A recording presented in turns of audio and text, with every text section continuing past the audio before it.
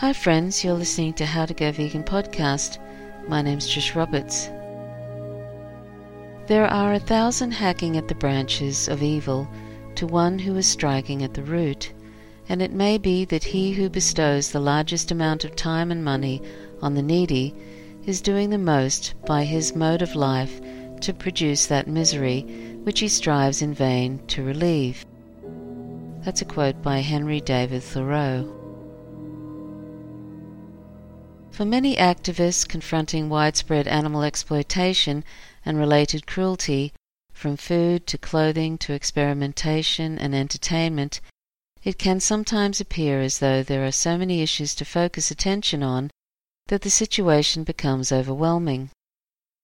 When advocates are unclear about the best way to address their countless concerns, many choose to focus on one issue, such as eliminating battery cages or gestation crates. Others try to spend their advocacy hours doing, quote, a bit of everything, end quote.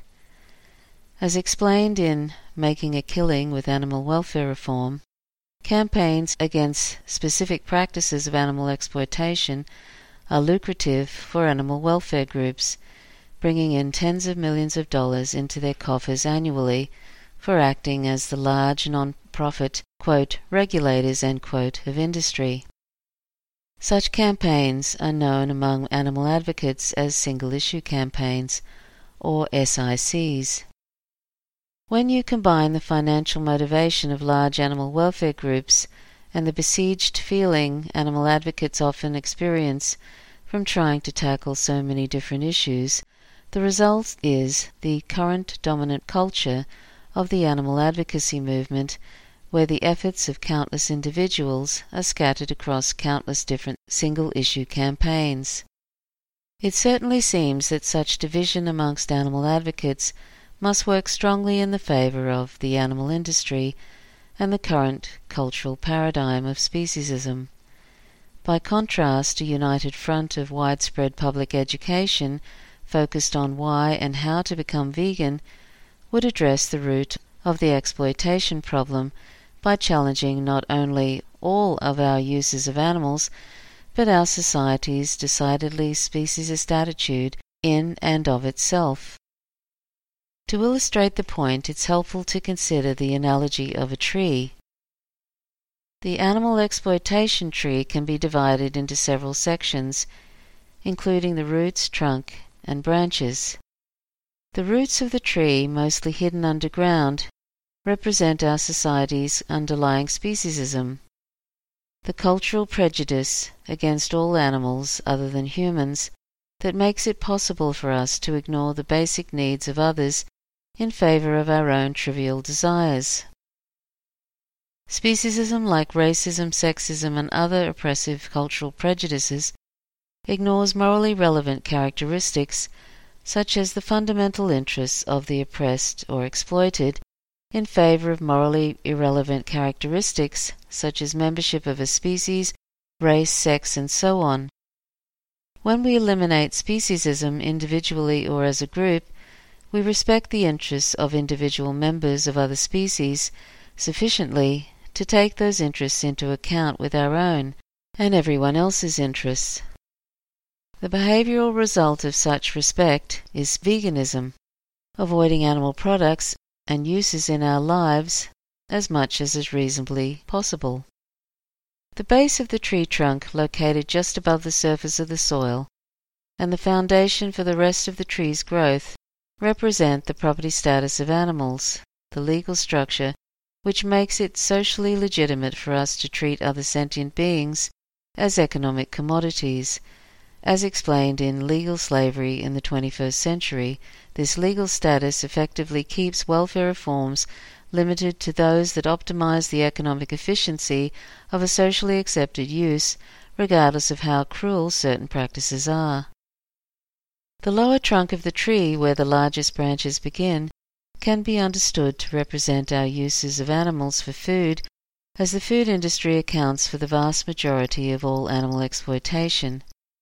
Growing out of this section of the trunk are the tree's most substantial limbs, those that represent the production of dairy, eggs, and meat, including fish, each of which leads to many smaller branches representing the specific rights violations associated with these industries, such as intensive confinement and the horrific physical mutilations that occur in all three.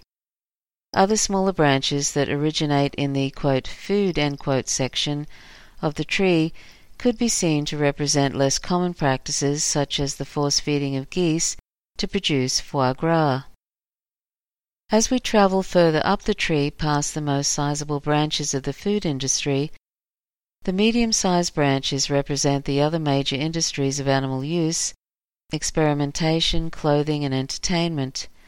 Growing out of these major branches are many smaller ones. For instance, the limb that represents animal-based clothing branches off into fur production, which branches off again into issues such as seal clubbing, fur farming, wild trapping, etc. The entertainment industry branches off into, amongst many other issues, sport hunting, which branches off again into canned hunting and hunting of endangered animals. Another offshoot from the parent limb of entertainment is the use of animals in circuses, which then branches off into the issue of using bull hooks on elephants. At the very edges of the animal exploitation tree, there exists a layer of quote, dead or quote, dying branches, which represent specific practices that are not economically optimal for industry to continue. These practices include keeping sows in gestation crates and killing chickens by electrocution as opposed to controlled atmosphere killing, which is celebrated by industry and advocates alike as being much more economically efficient. Since the practices associated with animal exploitation exist solely to fulfill demand, consumers and users are the lifeblood of every aspect of the tree. Creating demand for these products and services can be compared to giving the tree water and fertilizer.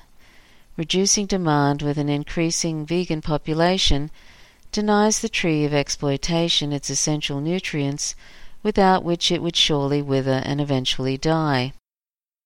When we view the paradigm of animal exploitation in this manner, it becomes clear that the fatal problem with SICs is that they focus on the outer periphery while ignoring not only the trunk and main branches, but the roots themselves, which are continually working to deliver vital nutrients to every part of the tree. As a practical matter, single-issue campaigns are focused primarily on clipping either small or quote, dead branches off the tree, obviously making the tree healthier. Even when animal welfare groups attempt to cut off a medium-sized branch, such as seal clubbing or fur production, they find that the tree is easily healthy enough to continue thriving despite the loss of a live, that is, profitable, branch. If a part of the branch is cut or prevented from growing, as was the case with fur production in the 1990s, the tree is still big and strong enough that down the line such branches can actually come back with renewed strength, as the case has been with fur production since the early 2000s. Attempting to prune the tree not only fails to harm the tree in the long run, but actually helps it to thrive. In our global economy, another fatal problem with SICs is that even if they were to succeed in cutting off small or middle-sized branches, new branches can grow in other areas to replace the branches that were cut. For example, if we eliminate horse slaughter in the United States, cutting a middle-sized branch, industry will simply ship horses to Mexico and slaughter them there. New replacement branch. As long as demand exists, supply and any profitable practices based on demand will shift to other jurisdictions as required. Because animals are property and economic commodities, we have a wide divergence of social acceptability regarding the treatment of animals. On one hand, the law permits extreme cruelty for the most trivial of economic benefits, as long as the end use is socially acceptable. On the other hand, most people would be horrified to see a dog, especially their own dog, endure what animals raised for food or used in experiments endure. Single-issue campaigns reinforce these irrational dichotomies by singling out specific uses of animals as though they are worse than others. When we campaign to eliminate one branch of the tree, such as the fur or seal clubbing industries, while ignoring other branches such as the leather, egg and dairy industries, we send a message to the public that certain forms of exploitation are worse than others. The tremendously popular, quote, "Say No to Fur" campaign is a classic example.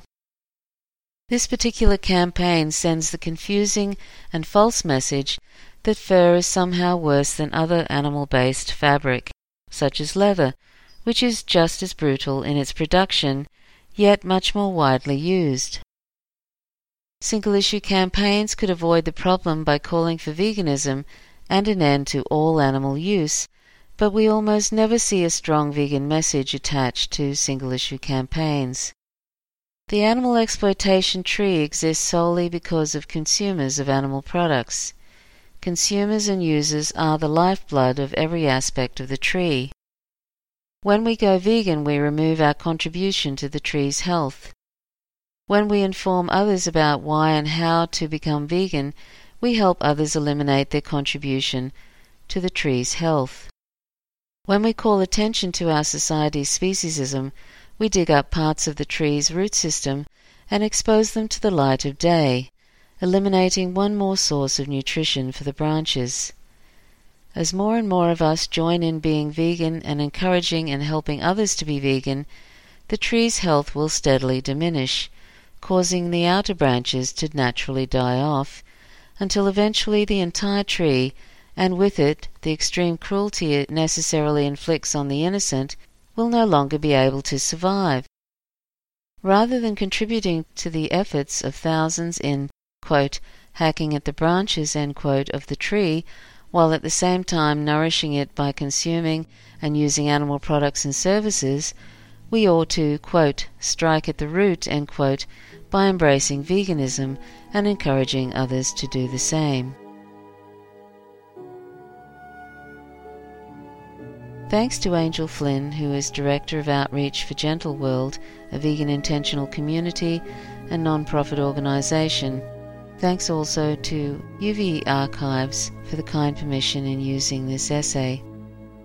And please read my disclaimer about external sites, social media sites, organisations, groups, individuals, products, and so forth. Thanks for listening. Till next time, bye for now.